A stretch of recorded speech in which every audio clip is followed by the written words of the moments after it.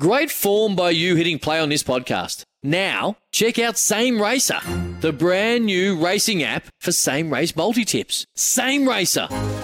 Download from the App Store and Google Play. Powered by Bluebet. Gamble responsibly. Call 1-800-858-858. Week 1 complete of the 134th edition of the Championships. How good has it been to have Wimbledon back after its cancellation 12 months ago? Yes, late nights here in Oz, but the sight of the All England Lawn Tennis Club on our screens, the pristine grass courts, although at times representing the ski slopes of Mount Buller for the beginner struggling to stay vertical, and the British crowd whipped into a frenzy, just about shaking the foundations of our buildings back here. There was rain and sunshine mixed in together, and the schedule remained on track. The Duchess of Cambridge, the patron of Wimbledon, popped in to help prepare the strawberries. There was plenty of Pimm's consumed. And on court, the action was far from dull. Another Serena attempt to equal Margaret Court's record came and went, succumbing to injury in the first round, in possibly her last appearance on centre court. Oh dear. Oh no. But now, it looks like that dream is becoming a bit of a nightmare. Oh dear.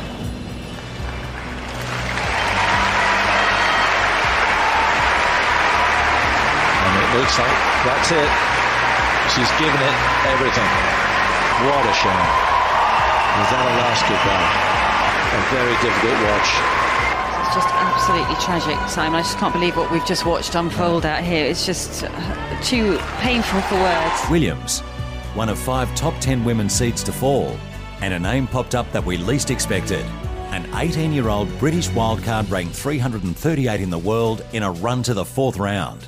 Her name, Emma Raducanu. I was so overwhelmed, and the last point, I kind of just dropped my racket and fell to the floor, but it was just also instinctive, and in the moment, I had no idea what just happened. Right now, I'm just on such a buzz and such a high. Good news for all Aussie tennis fans. The singles campaign for world number 1 Ash Barty is still alive, reaching the 4th round for the 2nd time running at SW19. And a date tonight with the reigning French Open champion. Very privileged to be in the 2nd week of Wimbledon again. This is genuinely one of my favourite weeks of the year. So to be prolonging my stay is a lot of fun. But I'm looking forward to the challenge. Barbara's been playing some incredible stuff recently, and I've never played it before, so it's going to be a new one. Speaking of Aussies, our number 2, Isla Tomljanovic, also made it through to the last 16 of a major for the first time since 2014. And a war of words to go with it, with her opponent Yelena Ostapenko accusing her of faking injury. But are you taking in any consideration that she looked fine for an hour and 30, and now there's an acute injury? There was nothing wrong with her the whole match, but then why on 4-0 she calls it? I think that's a clear reason that she just wanted to get me off my game. Usually, if you are dealing with an injury, at least this is how I go about it, you maybe say, hey, can you call the physio on the next changeover? You don't just go and sit down when your opponent's about to serve to go up 5-love potentially. So that's one. Game-wise, there was nothing wrong with her. From my side, I played her. I played many people. I know when someone's injured and when they're not. And then to top it all off, for her to call me disrespectful at the end of the match is just, at that point, it's laughable. And I think is disgraceful behavior from someone that is a slam champion, because kids look at her and what they see that. I'm sorry, that if she was injured, she could have gone about it in a way better way. On the Aussie men's side, Jordan Thompson, Nick Kyrgios and James Duckworth were the best performed, getting to the 3rd round. Novak Djokovic still remains the short price favourite, even though he was asked this holistic question about his overall journey to get to the top. And in some ways, do you think you're the ultimate underdog to be here today from where you've come as a child? Oh, well, it depends how you see it. I don't consider myself an underdog. I just had a journey that is probably different from most of the other players that are on the tour and upbringing, and I'm not complaining about it. Actually, I am not regretting anything. I am grateful that I've been through that journey, because that helped me to become a man and a player that I am today, and allowed me to learn things about myself and how to have a strong character. And at 39, Roger Federer is still in the draw, dreaming of winning his favourite tournament possibly one last time. Today, you've won this 3rd round match, which means that you're through to the 4th round of a Grand Slam for the 69th time.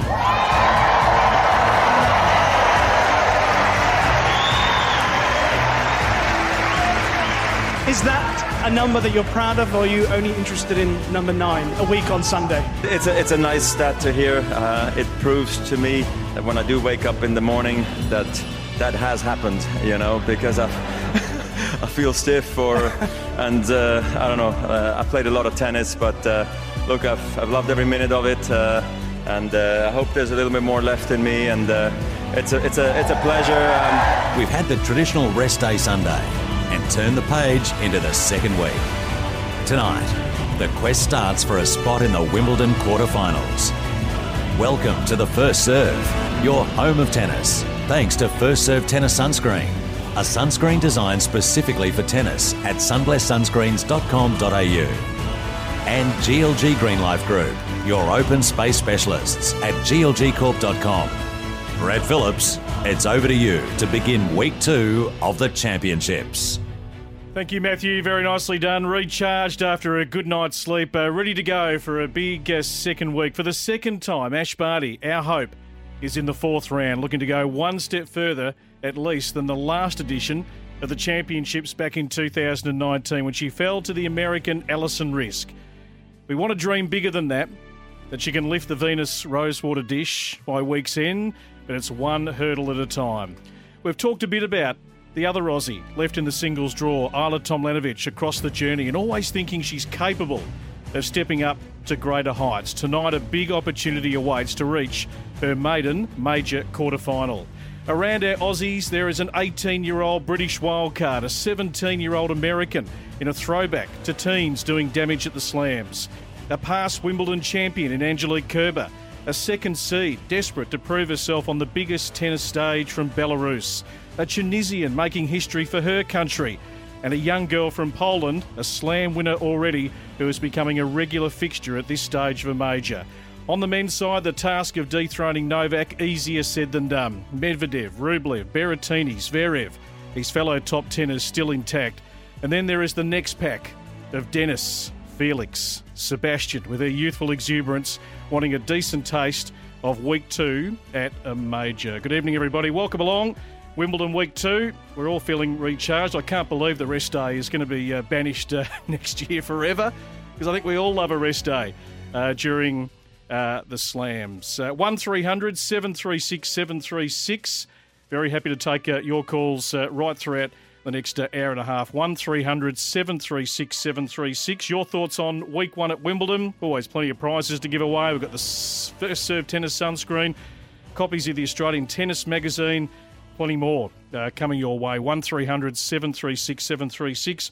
Or you can get us tonight, of course, on the Tennis Direct text 0433 98 11 16. Australia's favourite online tennis store. Fast delivery, great prices, free delivery on orders over $150. Visit tennisdirect.com.au right now. You can get that 10% discount store-wide and use the promo code FIRSTSERVE10. It looks like the weather is good to start week number 2.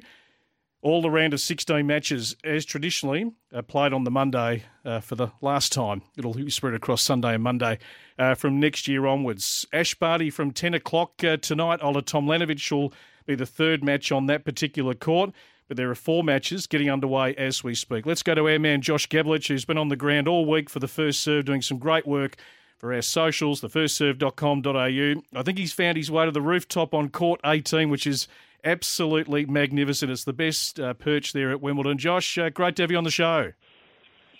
Oh, pleasure to be with you again, Brad. It's a beautiful start to the day, so hopefully it's not like last week where we had a really wet start to the tournament. We got through that first week without having to activate the rest day, which, as you just mentioned, will be a thing of the past going forward next year, which I love tradition. I know a lot of people here are a bit disappointed to see that gone, but I think it's modern sport when you think about a weekend and a way to waste such a crucial part of the weekend. So you can understand why that's been removed going forward. But I think everyone's a bit rejuvenated because it was a pretty hectic first week of the tournament. And now we look ahead. The whips are cracking. And as you mentioned, round of 16 matches today to look forward to.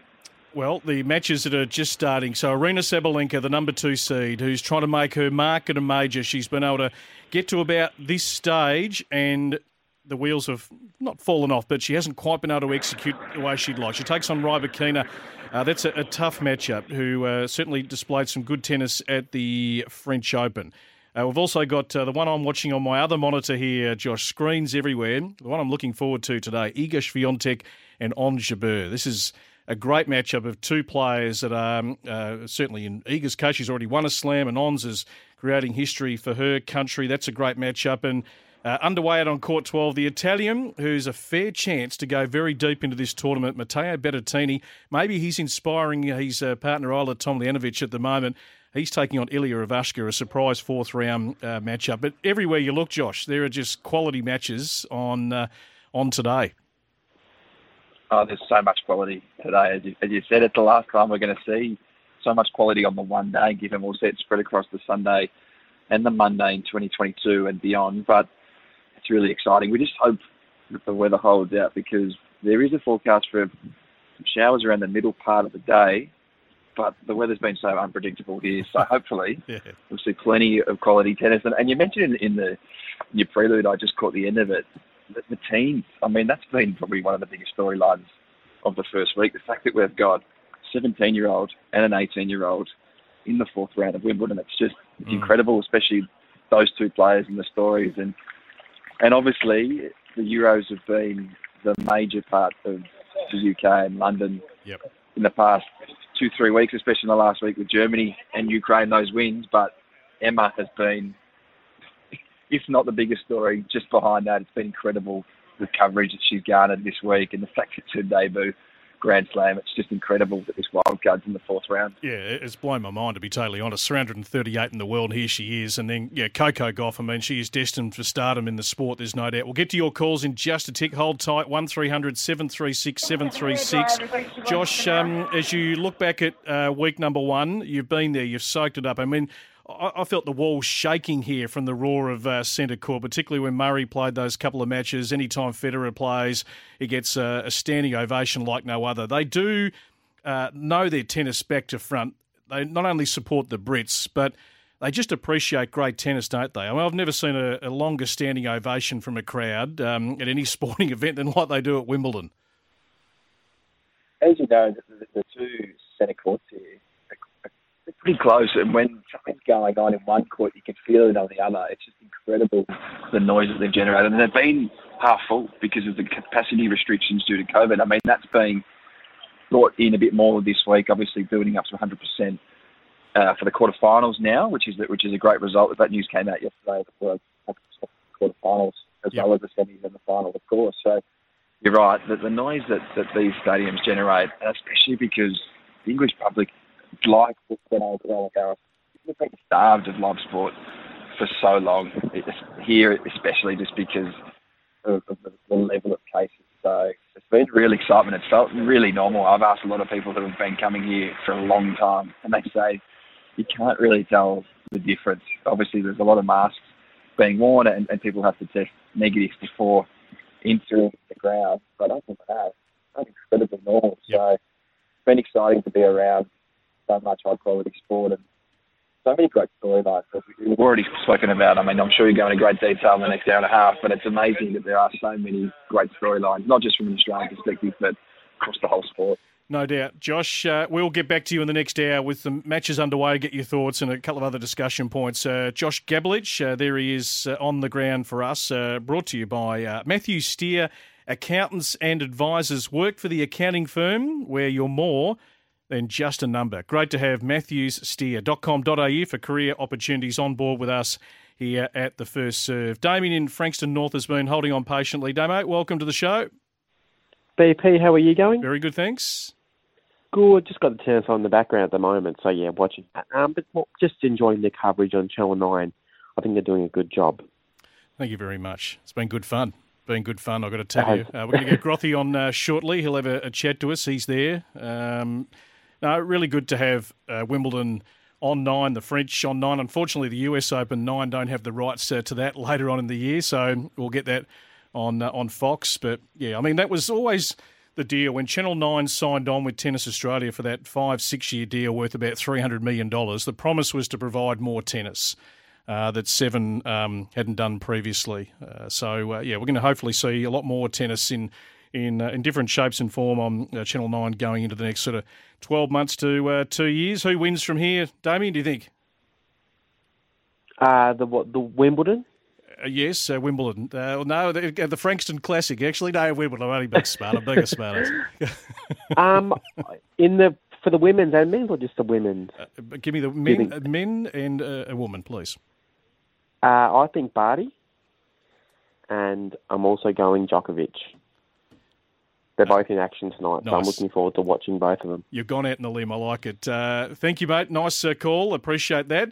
Just some breaking news coming through as we go to air. Roger Federer confirmed will be at the Tokyo Olympics. The Swiss Olympic team has just finalised their squad, and RF will attend his fifth Olympic Games this summer. Will he finally manage to win that gold medal in singles that he is certainly wanted? So good to see Fed going. A few have dropped out, but he's going to be there. Mark's in Sydney. Mark, welcome. Evening, BP. How are you? Very good, thanks. Good. I just want to say thanks for your coverage, which is always a pleasure to listen to, especially with your shows on Tuesday nights like you usually do. It's always a great pleasure to listen to, so thank you for that. Pleasure. And I must say that I've been very impressed with Nick Kyrgios in this tournament. I reckon he's matured a lot. He's on the court. He's improved his ability a whole lot, especially playing doubles with Venus Williams. And they are a surprisingly effective doubles combination. And I think they can go far if they manage to keep up as well as they've been doing. Well, they're on the schedule tonight. We think Nick's going to play. I mean, obviously there's less strain on the ab and the hip flexor playing a bit of mixed doubles with Venus. So they're on the schedule for about the fourth match on the number 3 court. So some time away. We'll see if Nick certainly rocks up. Look, I'll just give you this as a quick thought. I've already said this a few times in various radio crosses today. I think really it's gone to script with Nick Kyrgios in the last week. So he enters the draw for limited preparation. Anyone you match him up with in the early rounds, he's got more talent on his little finger to beat X, Y, and Z. So tick. Entertain, yep, tick. People love that. People going along, they love the chatter, they love the crowd engagement, they love the tweeners, they love the theatrics. So another tick. Physically, he's come undone. That happens all the time. If you haven't done the work, you can't expect to go through and win 7 matches at a Grand Slam. And his own words, he said, I did everything to prepare, I trained a little bit, all in the one sentence. Well, you can't just train a little bit and expect to come out and do well at a Grand Slam because the ab, the hip flex, that's the area that takes a real pounding. And the better quality opponents that you play, so he's up against Felix on the weekend, who's established himself as a top 20 player, and it's unforgiving at that level. So that's my own personal point of view. That's the disappointment for me that he doesn't go much further than 3 or 4 rounds in a Grand Slam when he has got that much talent. It is just laughable. Anyway, I've divorced myself from the total emotion surrounding Nick Kyrgios. Let's just enjoy the show, enjoy a bit of entertainment. He's the warm-up act for week 2, and we'll leave it at that. If you want to add any comments, 1300 736 736. Happy to take more of your calls. Lou Fleming coming up very shortly over in the UK. She'll drill down on Barty and Tomljanovic tonight. We'll speak to Sam Groth very shortly to dissect our mem. What has been the pass mark? Is it acceptable that we had 3 in the third round? Certainly Jordan Thompson was one who probably should have gone deeper with the matchup he had on the weekend. We'll hear from Priscilla Hon, who's in quarantine back here in Australia, and we'll hear a bit more from Isla Tomljanovic with the spat with Jelena Ostapenko across the weekend. You're listening to The First Serve, all thanks to Tennis Direct, Australia's favourite online tennis store. You can log on, use that promo code FIRSTSERVE10, go shopping on us tonight. Get that 10% discount when you go to tennisdirect.com.au. Welcome back to The First Serve, Monday night, week 2 of the championships. I can tell you it's sunny, rest day complete, all the fourth round matches being played today. A few of them are live as we speak. Of course, Ash Barty and Isla Tomljanovic a little bit later on. Matteo Berrettini's already got the break on Ilya Ivashka of Belarus, 3 games to 1. Sebastian Korda, we've been talking about this great story right throughout the last 7 days. His sister becoming world number 1 in golf, and his dad a former Grand Slam champion and world number 2, and Seb Korda a week ago took the scalp of the young Aussie Alex de Minaur in the first round, and he's continued on to make this fourth round. He's taking on Karen Khachanov, the Russian, who was the first of the Russians to emerge ahead of Medvedev and Rublev, and then they overtook him. And he's taken a bit of a back seat, hasn't done a lot at the majors or the general tour events for a little while. He sort of consolidated his ranking, but hasn't really kicked on. And that's a big match against Seb Korda, who's flying at the moment. So Korda leading that one 2-1. Elena Rybakina, the tall Russian, up against Aryna Sabalenka, who only knows how to play one way, and that's full throttle. There is no subtlety at all to the Sabalenka game. It's 2-1 Rybakina at the moment. And on Jabeur, Shane Leonard, her data analyst, who's doing all the work right here in Melbourne for ONS, flying the flag for Tunisia. She played a magnificent match against Muguruza on centre court across the weekend. So here's Muguruza, who's elegant, very regal, stands upright in the court, loves to just have it in a hitting zone of both wings. And on Jabeur just kept throwing in drop shots after drop shot after drop shot after drop shot. And she'd had enough. Had a gutful by the end, having to run to get to all those drop shots. On Jabeur, 3-1. She's got the early running against Iga Swiatek. But the two Aussies are playing tonight. Barty, Tom Lanovich. Louise Fleming is over in the UK.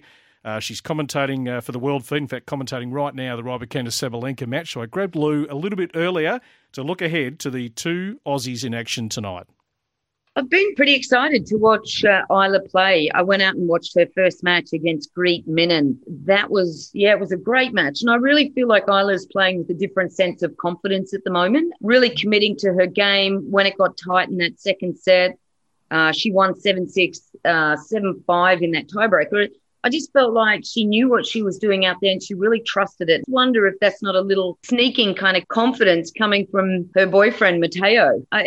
She really is bringing something a bit different to the court at the moment. And he's a huge chance to go extremely deep and maybe get to a semi-final, maybe beyond. He is playing great tennis this year after this tough start to the year with injury. I mean, Isla, I've always thought, Lou, and I bow to your better judgment, but I've always thought technically been very sound off both wings. I mean, she can compete. We saw that amazing match against Halep at the Australian Open where she had Halep in the cusp of her hand, just couldn't quite seal the deal that day. She's been ranked inside the top 40 before. She's commented over the weekend that she's found sort of the COVID period a little tough and that we've seen the dip in form and the rankings slip out to the 70s, the 80s, struggling to get past that second round. But she's always looked the part out on court. I mean, what do you put it down to? The game itself, technical game, and then there's this mental game, which is often the tough hurdle to overcome for a lot of players. Yeah, look, I think there's a very good link between the two. I remember seeing Isla as a 15-year-old playing in Europe in the juniors, and she played around the Sally Pierce time. They played doubles together, and I obviously travelled a lot with Sal. And even as a youngster, Isla was solid all around. Great serve, a dad, volleyball player, and taught her how to use that action really well. Backhand, super solid. Movement, incredible. The little chink in the armoury was the forehand. And I just feel that, when that gets stuck in your mind at a young age, it's very hard to get out of. And in a way, it always looks good. And she gets maybe around a fraction, too far on the forehand. But under pressure in the past, it's kind of broken down. It's been one of those things. And I feel now she's kind of, and I don't know if this is just a mental change, whether it's something that's happened over the last 12 months with the WTA and the ATP. We're seeing players come through and break through. Just a flurry of confidence from players. And I think Barbora Krejcikova, she's shown that. We're getting players come through that haven't. And I think Isla's just maybe at that age of maturity where she's just like, I'm just going for this now. And for me, I think it is mental. And I do think it perhaps does link back to Matteo. He's probably like, your forehand's great, use it and go for it. And I just feel that's what she's really changed. When I watched her under pressure, she was going for it and I loved it. So the way the draws panned out, this is such a winnable fourth round against an absolute surprise packet. When we're doing all the analysis leading in, a British wildcard, 18 years of age, ranked in the 300s. No one could have predicted she'd be at this stage. So she's riding this wave of emotion. She's whipped the British crowd into an absolute frenzy, and they'll be right behind her on the number one court today. Isla will be hoping to silence them. Just match that up in a preview for us. Yeah, I actually sat on court number one and watched that match with Castella and Raducanu. Again, wow, she's got a head and shoulders far beyond her years. What youngster, 18-year-old, I mean, I don't know whether you're American, Australian or French or British, under that pressure in your own country. And I feel the British press are the hardest of any in the world. I mean, they ride their players. They put so much pressure on them. You look at this Emma Raducanu before she goes on for a match. She's got a cast of 25,000 standing around her, giving information. For her to manage all of this and to go out and under pressure. I mean, she held her nerve like a seasoned pro. I was really impressed. I mean, not only that, she's doing her A-levels, so she's not putting 100% into her tennis. She's out on court, she's smiling. She is so delightful to watch. Her game from the back of the court just doesn't break down. Every time Castella came up with something big, she just stepped up. I mean, I just wonder if she's going to feel it. This is just now getting more and more pressure. Now this is a fourth round match. She's been great in the first three. You just wonder. I mean, it's going to be such a tight battle. You would think that Isla's going to be able to use her experience and that she can get that. But you just don't know because we haven't seen Raducanu go this far and we don't know what an 18-year-old is capable of. Fascinating matchup today. Let's look at the other Aussie. I've got to say I'm nervous. Ash up against Barbora Krejcikova, French Open champion. She's on a 10-game tear at the majors. We always knew she was, pretty solid at singles. She's made her name in doubles, obviously, with Siniakova winning all those Grand Slams. But, I mean, both of them are very capable singles players. So she's seen off one of them, one of the Czechs, and now she's got to deal with Krejcikova. What's your feeling heading into this? I thought Ash's third round was much better than certainly the first two rounds where she was a little scratchy and obviously not coming in with any lead-in form and coming straight from the French, overcoming the injury. Give us your take, Lou. What's going to happen tonight? Well, it's a box of chocolates, isn't it? No, it is interesting because I've watched Ash bits and pieces throughout. I haven't been able to sit down and watch her whole matches, but certainly watched a bit of the Suarez-Navarro one. That I think you can take that one out. That was an extremely emotional match. Even though,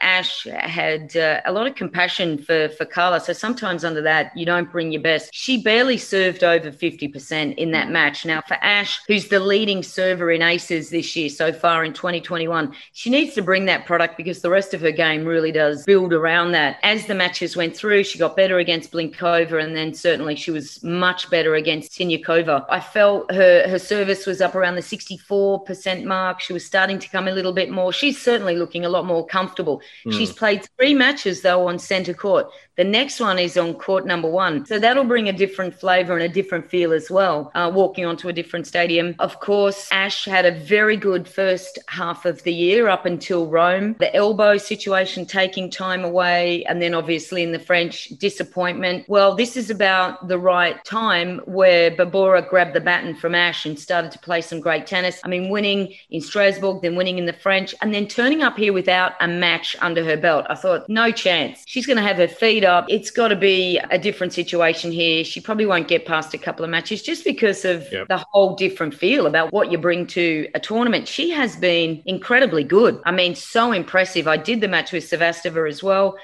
She wasn't feeling great, but she found a way. And I feel there's this new sense of calm coming over her play, which is very dangerous. When you match them up, we know all about Ash. We know her court craft, her game, her strengths, what she does, uses every part of the court, the slicing and the angles and the forehand to great value, and the serve, getting those free points. And then Krejcikova, because she's been so successful at doubles, so comfortable getting forward. We saw it at the French where she can also just work the ball into all parts of the court. She's got lots of dimensions. So when you put them together as a first-time matchup, what are you visualising? What are you seeing out there? Really interesting, isn't it? It's almost, Krejcikova almost has a little bit more of a powerful game. She can almost use her forehand equally as good as Ash, but she's a very strong player, and you're right, they bring such similar games. Big serve. I think the match is going to come down to, because I know Ash is going to use her slice, trying to get that ball low, trying to force Barbora to kind of stay back so she can create opportunities to come in. Both of these players are going to try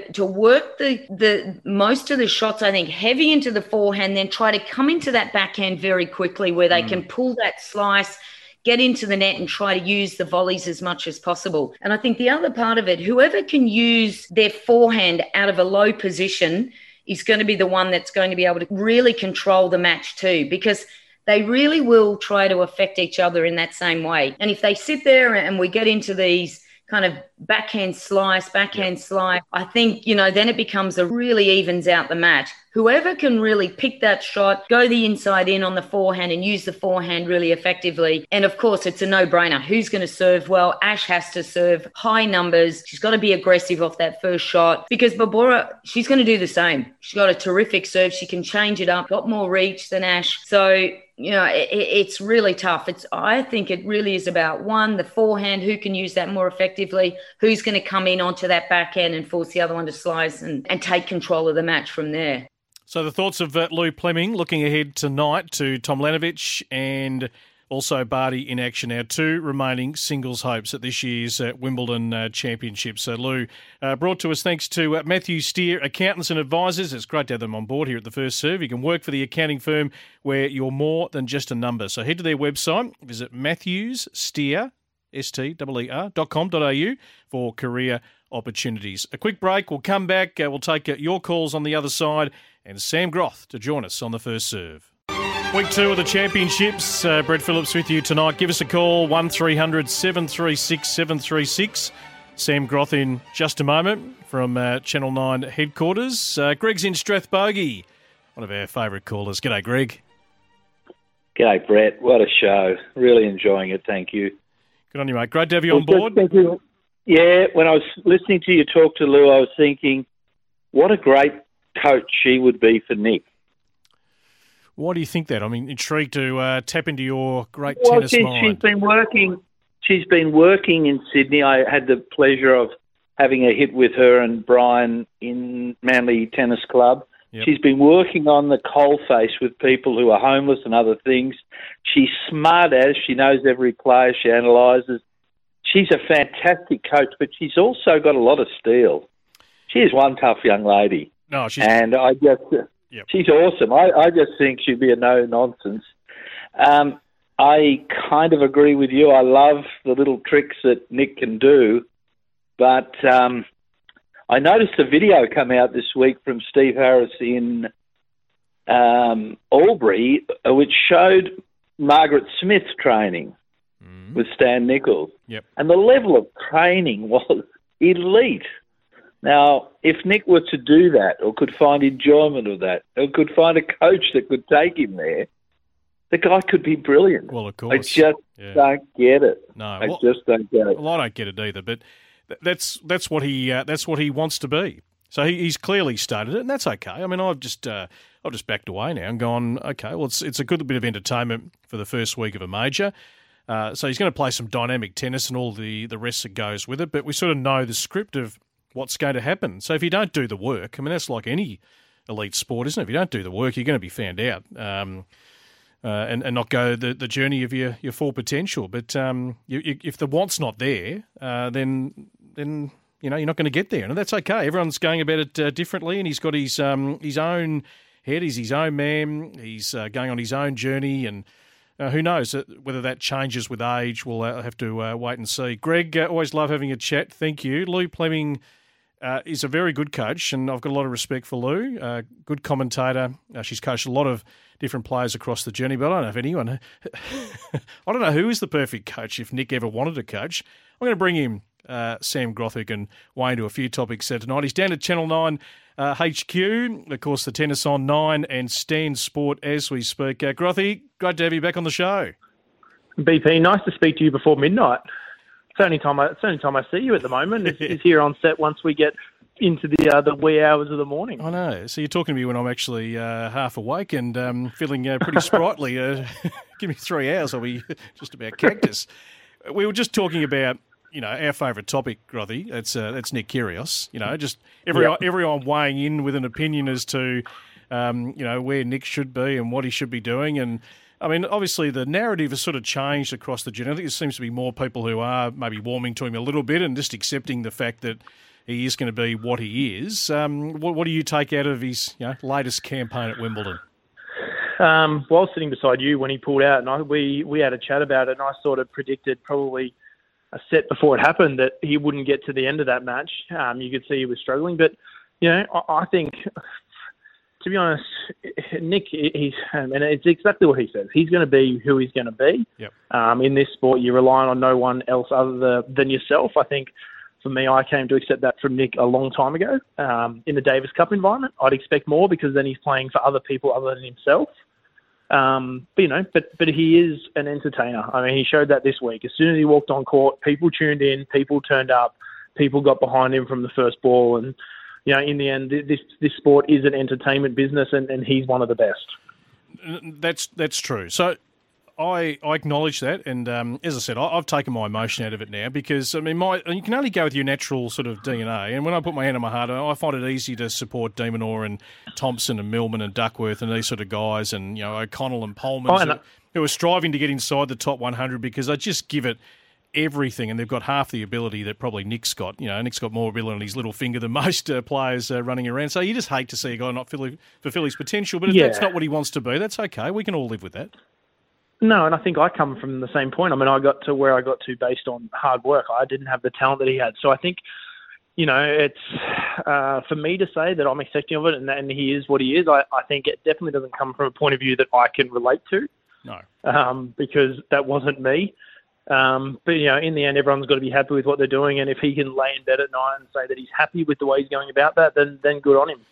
So, Grothy, in the wash-up, we have Duckworth and Thompson, who beat some good opponents to get through to the third round. Have you given both of them a tick? Although we did discuss Tomo over the weekend, of all those third round matches on paper, he appeared to have the more comfortable matchup and probably didn't execute as well as he would have liked. But how do you sort of round out the Aussies, and then de Minaur getting a pretty tough one in quarter in the first round? Yeah, I mean, I think the Aussies, like Wimbledon every year, it's the tournament where we can line up and think they're going to have, outside of Australia, their best run for sure.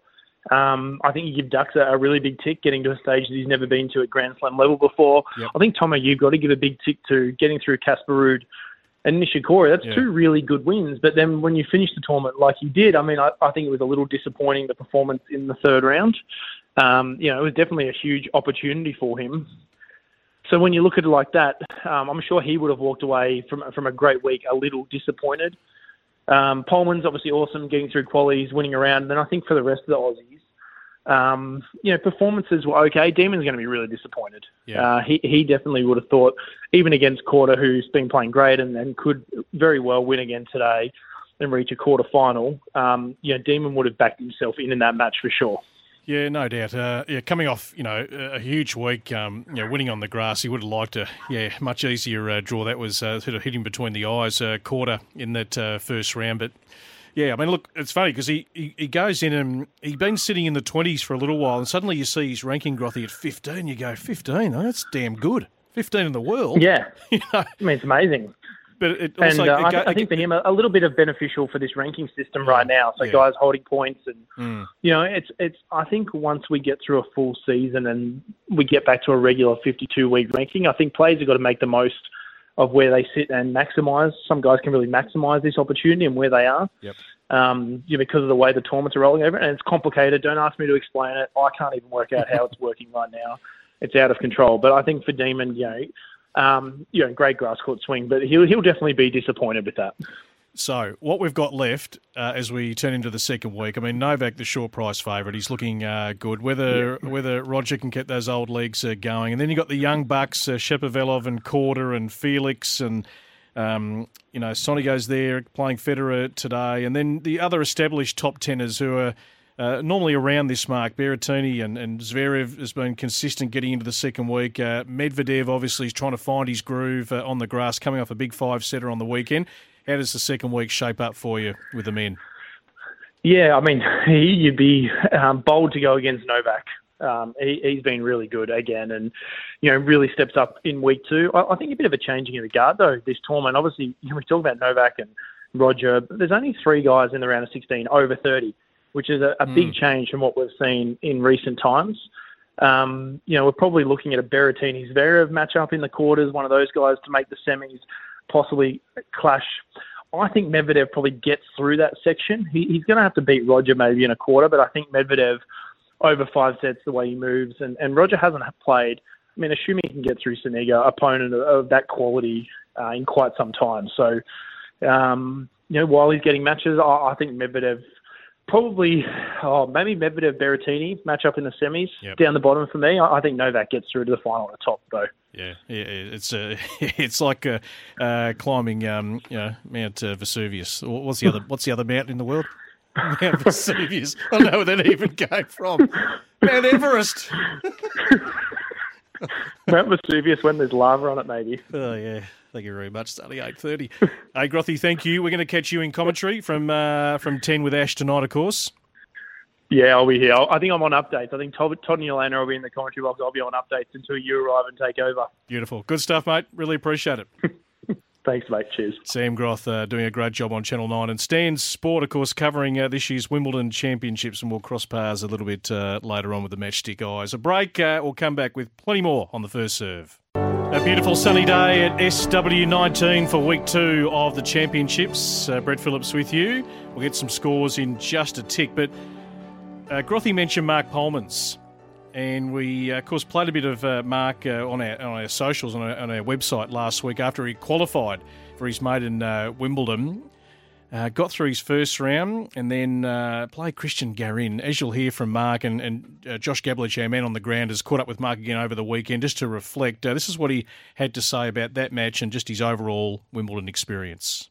Been awesome. This is, what we all train for, is to play these great events, and for me to get past my first Wimbledon main draw was a very big highlight for me. But I think getting to the qualifying for the first time, I've lost in the last round of qualifying a few times now at Grand Slam. So finally get past that first hurdle and get into the main draw has been awesome. I had a close match with Garin the other day. He's a top 20 opponent, and I've played him once before, so he was too good on the day. But I pushed him and was almost able to take to 5 sets. So I gave myself a good opportunity. In the end, he was better on the day. Definitely disappointed after, especially in the second round of Grand Slam. It's a very big opportunity for both of us. So no matter who I'd play against, it's always disappointing to lose against him. I led 5-2 in the first set and lost that set 7-6, and I ended up having 3 or 4 set points in the first, and then I lost the 4-set tiebreak as well, 7-5. So I checked the stats after. He won 7 more points, I think, more than me in the match. That first set, unfortunately, was a very big opportunity missed in the match. He definitely gained more confidence and played well in the second set. I was disappointed, but then when you look back a few days later, you look back and go, look, I was in the second round of Wimbledon. So when you realize that, it gives me confidence for sure. So Mark Polman's reflecting. We hope he kicks on. I mean, his work ethic can't be denied, and he deserves at some point to be in double figures in the rankings. But there's Alex Bolt, there's Chris O'Connell. They're on the cusp. They're talented. They're all involved in a lot of tight matches that can go either way and small margins. So hopefully Mark keeps developing. And as we know, I mean, players are playing some of their best tennis at 28, 29, 30, and a lot of our Aussies are still pretty young. They've still got some development and growth in them. Jed Zetz is a big part of our team here at the First Serve. He's in the studio with me. We might go around the grounds. Jed is here thanks to Asti Tennis Courts, Melbourne's leading synthetic grass court surface and construction specialists. They're trusted by Melbourne tennis clubs and councils, so check out their website, aste.com.au. Welcome, Jed. Welcome. Thank you, BP. Some breaking news. Nick Kyrgios and Venus Williams have just withdrawn. That was scheduled to be the 4th match on court number 3, so that will not be played as expected. Well, Venus will be absolutely shattered. She looked like she really enjoyed Nick. I think she loved it. I think she was at one stage just... Venus is very focused. I mean, she's a bit of poker face, Venus. Doesn't give much away. Very stern out in the tennis court, and Nick's engaging with the crowd constantly, and they're engaging back, and she's trying to stay focused but also enjoy the moment. It was a fascinating dynamic. Oh, it was incredible to watch. And Serena, I think there was a bit of FOMO there all over her Instagram, was commenting and sharing. So maybe we'll see them match up together at the US Open. Who knows? Around the grounds we go, because there are 4 matches live at the moment for a spot in the quarterfinals. Yes, Iga Swiatek has taken the first set 7-5 over Ons Jabeur. She's come from a breakdown to take a 1-set to love lead. That one's going to be interesting to see how it unfolds, BP.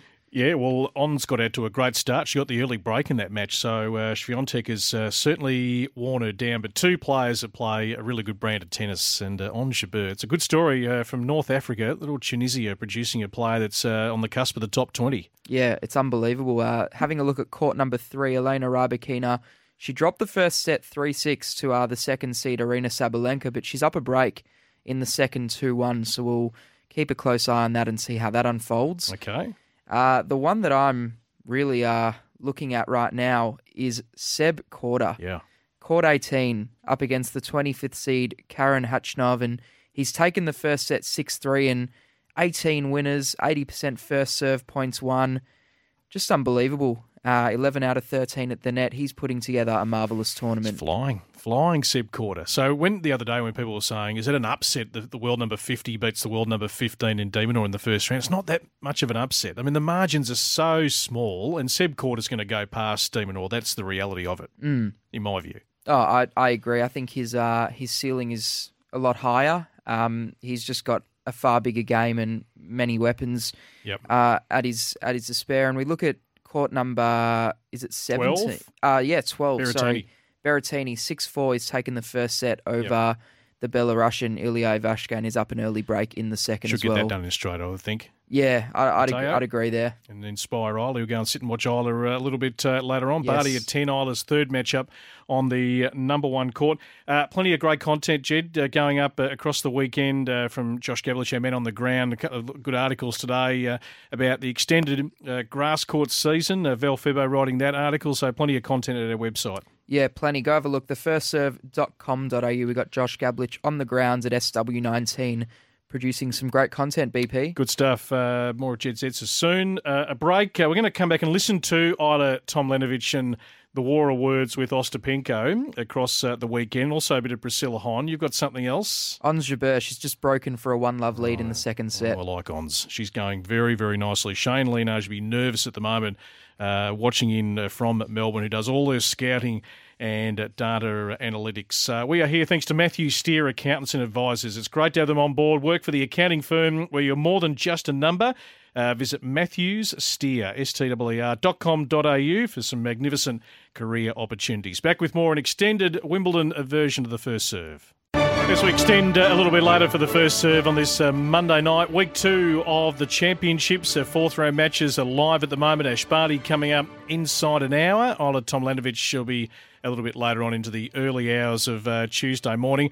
Other Aussies in action today. How good are the slugs going? Max Purcell and Luke Saville in the men's doubles. Third round coming up. Let's hope they can keep going. The Australian Open finalists from last year, as Jed confirmed a few moments ago, Kyrgios and Venus Williams are cactus in the mixed doubles. Nick hasn't come up there, so that's all done and dusted. We've got one boy, as he was at the French, in the boys' singles, Filip Sekulic, who's got a much kinder draw this time. He's had to take on the top seed in the first round of the boys' singles at Roland Garros. Storm Sanders going around in the women's doubles in the third round tonight. She's in good form, Storm.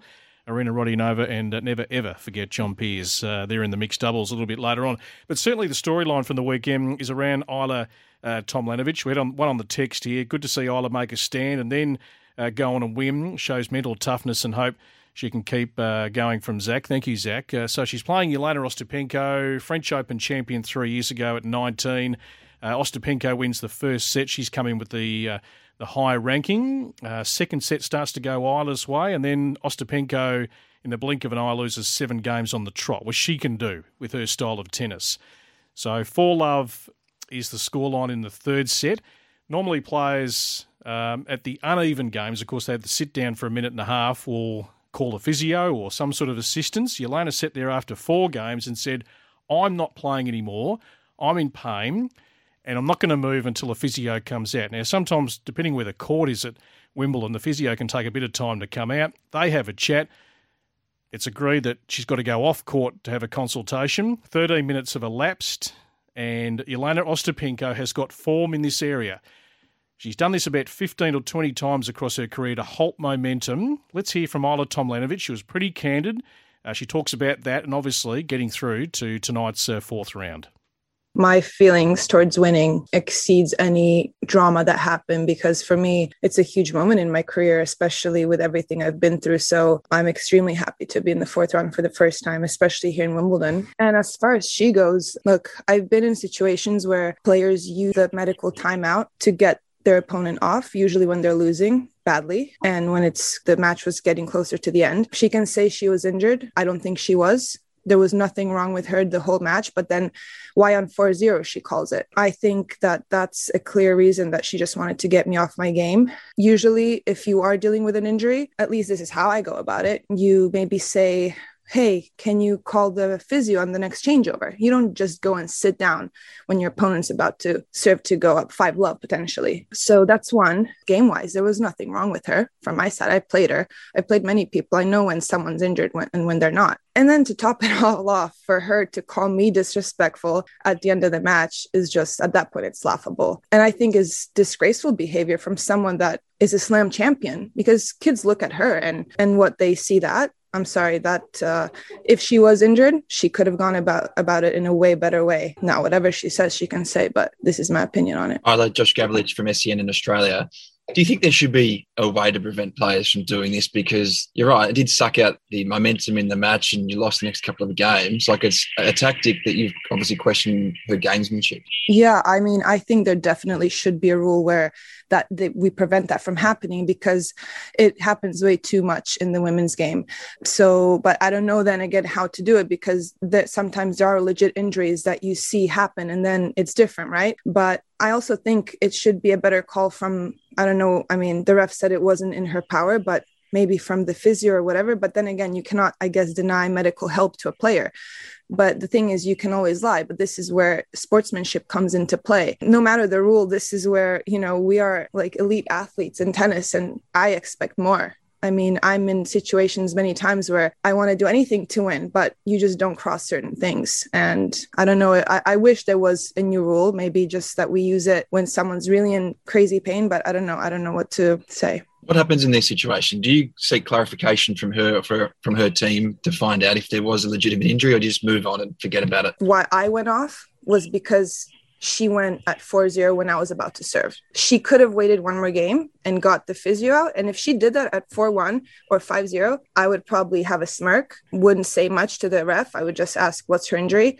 But the fact that she did it at 4-0 when I was about to serve, that's to me, that's just disrespectful. It's not what you do, especially at Wimbledon. I mean, it's like the pinnacle of sport, the place we played in, and you do that. And I'm just honestly tired of it. I'm tired of it happening and seeing it happen. We can do better than that. I haven't asked her if she's okay. I don't think she probably even wants to talk to me. And I wish her well. Like, if she had any sort of pain or injury, I hope she gets better.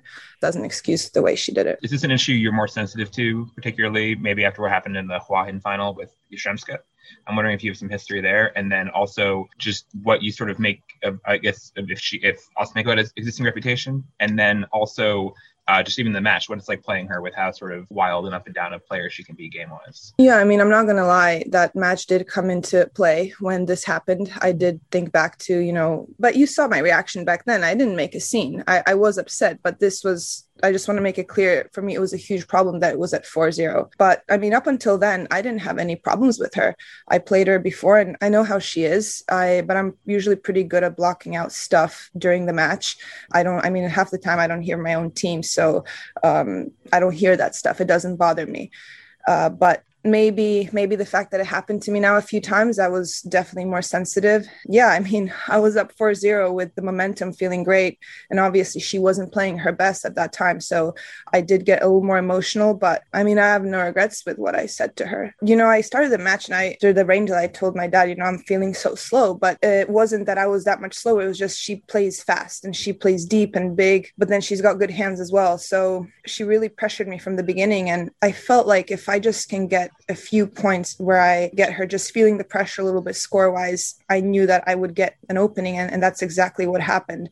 I didn't expect this third to go like that. I was happy, obviously, but I thought she played a little bit loose in the third, but with the way I played, I think I forced her to give me more errors and get her feeling, the pressure. I'm wondering, you mentioned earlier that overcoming your problems, and I'm just wondering what you've had to overcome to get to this point. And also, you're playing the new darling of British tennis who won, she's the wild card. And I'm wondering, have you ever played her? Do you know anything about her? And do you think that she will have this advantage now with the crowd behind her? Yeah, well, I think when COVID hit, everyone struggled in their own ways. I didn't take it that well, and some of the issues I've had that maybe I didn't realize before came to surface, and it was really hard to deal at one point. So it did reflect on my tennis, and I've dealt nothing crazy, just regular things that an athlete goes through, but it just felt a little heightened in the times of when we couldn't play, and then we're playing in bubbles, and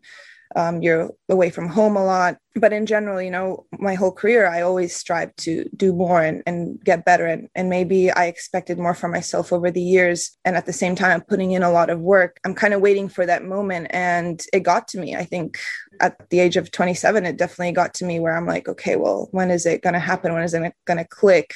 And then you question a lot of things. So there were so many small steps that I had to take over the last year, where wins that maybe to someone don't look big, but to me were so precious. So making the fourth round here is just such a huge pat on the back to myself and the people around me that saw it. So I'm very proud of that, no matter, how I go from here. But Emma has been playing great. I actually haven't seen her play much. I saw a few highlights from the match with Serrana. So she seems like a really solid baseliner, big game.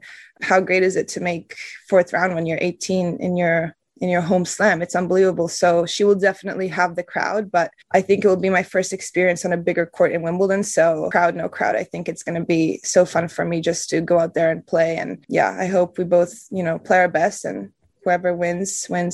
There she is, Ola Tomljanovic at the end, talking about her opponent, the young 18-year-old Emma Raducanu of Great Britain tonight, and fairly candid, and I've got to say I'm right in her corner. She's got history, Ostapenko. There's a lot of things in tennis that delay continuous play. It's too much time spent off court, particularly at end of sets where there's no clock. Players are going and taking a shower, change of clothes, having a snack. There's fans in the stand who want to see more tennis. So tennis has got to tighten up in a lot of areas. Quick break. We're going to come back. Priscilla Hon. We're going to go inside quarantine with Pre next. Welcome back to the first serve. One player that's not at Wimbledon. In fact, she's come back home. Priscilla Hon has missed a lot of tennis in the last 12 to 18 months with a hip injury. Took off French Open, Wimbledon qualifying, played a couple of tournaments just to get herself back into some competition play. But she's come back to Australia to lay a bigger foundation so she can go back on the road. Roddy Reynolds, a great writer for our website, thefirstserve.com.au, caught up with Priscilla across the weekend.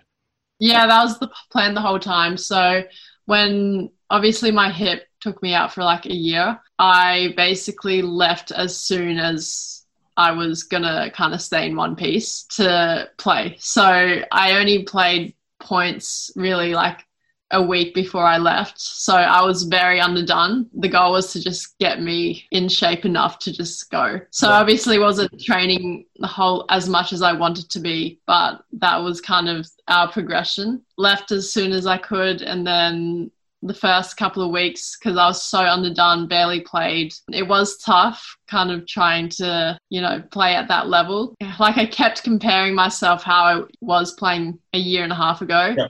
Sure. And obviously it wasn't even close to it. So it was pretty tough in the first 3 weeks to get that comparing side of things out of my head. Yeah, and so that obviously would be a frustration. I imagine you're out on court, you're thinking, 18 months ago, I can make that ball, I can hit that shot. As your tour progressed though, did you get to play with like a sense of freedom of no expectations, I'm just here for a short few weeks, just see how it goes? Yeah, like the last 2 weeks were a lot better. By Wimby, I was feeling really confident with my game and everything. Started feeling quite comfortable on the court again. Obviously, I was coming back after Wimby, but it kind of ended up working out well because my hip got quite sore after that last match. So I haven't been able to do a whole lot after. Obviously, I'm in quarantine, but I'm going back to rehab at the moment. So hopefully my hip isn't too bad, but yeah, hopefully I'll be able to leave on time. It's now about building a foundation, is it? Because you said you've got sore, you played a really long match after two very successful and very, relatively brief qualifying matches, and then coming into the third match was long 3-setter. Is it now about building up a foundation so that you can leave again at some point? And exactly, and that's why we were planning on the shorter trip since I haven't been able to do much. It's kind of just coming back and being able to train and get my body right again, strong enough. and then go again for a longer period of time. Otherwise, if I kept going, I don't know how much my hip could take and might make my trip shorter and make it worse. The physios were saying that they didn't think I would make it to French Open. So it was already amazing that I could make French. So were you advised to maybe give it a miss, but you just improved at such a rapid rate? It would improve that quickly. Oh, that's pretty cool. Because your first tournament being the French, did you play on clay after that? No, I played 2 more tournaments on clay. How's that? It's actually not terrible because it's quite soft. This tournament, when I played in bowl and it rained like a lot the night before, and so when I played, the clay was super soft and it got delayed. My match got delayed a few hours because it was too soft. But when I did play, almost every time you would run out wide or run for a droppy, I'd like almost fall over. And I fell over like twice. So that wasn't great for it. But I mean, the clay in general was obviously longer matches and more of a grind, but the soft clay was pretty good for it. Is it something you have to check yourself with mentally? Because obviously you're a competitor, so your instinct is to win and to do whatever it takes to win. But then obviously you've got these physical limitations as well. So how have you found managing, I suppose, that balance? Lucky enough, the first couple of, basically the whole trip, I was pretty good. And even I was comfortable enough with my hip and trusting it that it would hold up. So it doesn't really bother me too much. If I left even earlier, then I wouldn't be trusting and I'd be scared the whole time. At my last match at Wimby, I started feeling it go a little bit, but I obviously didn't know. It didn't bother me too much that changed anything I did on the court, but it's there, but I'm like, I'll just deal with it after. It's not like I did something crazy and it suddenly, I fell or hear something go. It's fine. I'm trusting it pretty well. There she is, Priscilla Hon. So that full chat has just gone up on our website, thefirstserve.com.au, with Roddy Reynolds interviewing Priscilla. Hopefully we'll see her back and playing more in 2021-2022, thefirstserve.com.au. Check out that full interview. Let's go back to SW19 for Matthew Steer. Accountants and advisors work for the accounting firm where you're more than just a number. Visit matthewsteer.com.au for career opportunities. I bring back in Josh Gablich. Josh, the sun is out. It's a beautiful day. 4th round action. Some of these matches are very interestingly poised at the moment. Yeah, spot on. The Sabalenka match is the one I've spent a little bit of time out this morning, and we know her history. She's never been past the 4th round of a Grand Slam. It's been a big stumbling block for her, and it looks like maybe there are some mental issues when you think about how well she was playing in that first set and early in that second set. So to drop that second set to Rybakina could be a long way back from here. So one to keep an eye on for sure. I've just been watching Sebi Corder. I'm up on the roof of the broadcast centre where all the radio and TV crosses are done, and it's just perched above Sebastian Corder. And I've been intrigued by him, obviously, since he knocked out Dimonor in that first round, and he's kept an eye on him. He's so exciting, and obviously his family history has made him interesting as well when you think about his old man and what he's done. And he's been a rising star in American tennis for a little while, so one to keep an eye on as well. But you're right, the weather's been pretty good so far today. They did predict there might be some showers in the middle part of the day. Not that it will affect either Ash Barty or Isla Tomljanovic, given they're playing on the indoor courts, but we hope it stays away because it just adds to the atmosphere and the mood on day 7. Yeah, indeed. So Corder and Hutchinov a set apiece. Ons Jabeur's taken the second set against Fiontek, so that's going to go to a third. And we're going to a third, Rybakina and Sabalenka. So the women's matches are going the journey. It looks like Matteo Berrettini's going to take a 2-sets-to-love lead against Ivashka. So that is the live action. Josh, you're going to be with us right throughout the evening, of course, as part of our First Serve coverage, which you can follow us through Facebook, Twitter, Instagram, also at our website, thefirstserve.com.au. We'll look forward to your coverage right throughout the night, my friend. Very much looking forward to it, Brett. I'll chat to you again soon. Thank you, Josh. Josh Gablich in the grounds of SW19 on a beautiful day where I've seen people just put on the sunscreen plenty. Jed Zetzer, last word goes to you, Jed. Karen Khachanov has just taken the second set to level his match against Seb Corder, and Seb Corder has spent 2 hours and 37 minutes longer on court this tournament, so that may catch up with him. All right, we're going to follow the young man. He's only 20. He looks older. I feel like he's about 25, but he's achieved so much in a short amount of time. Matthew Steer, Accountants and Advisors. Great to have you on board. Visit matthewsteer.com.au. They've got magnificent career opportunities. They are the accounting firm where you're more than just a number. So follow us through our socials. Follow us through thefirstserve.com.au. Right throughout the week, you will not miss a beat. Catch all the action on Channel 9 and Stan Sport for the remainder of the French Open, Wimbledon. And we can only hope for an Aussie lifting the trophy. Come on, Ash. Let's get it done.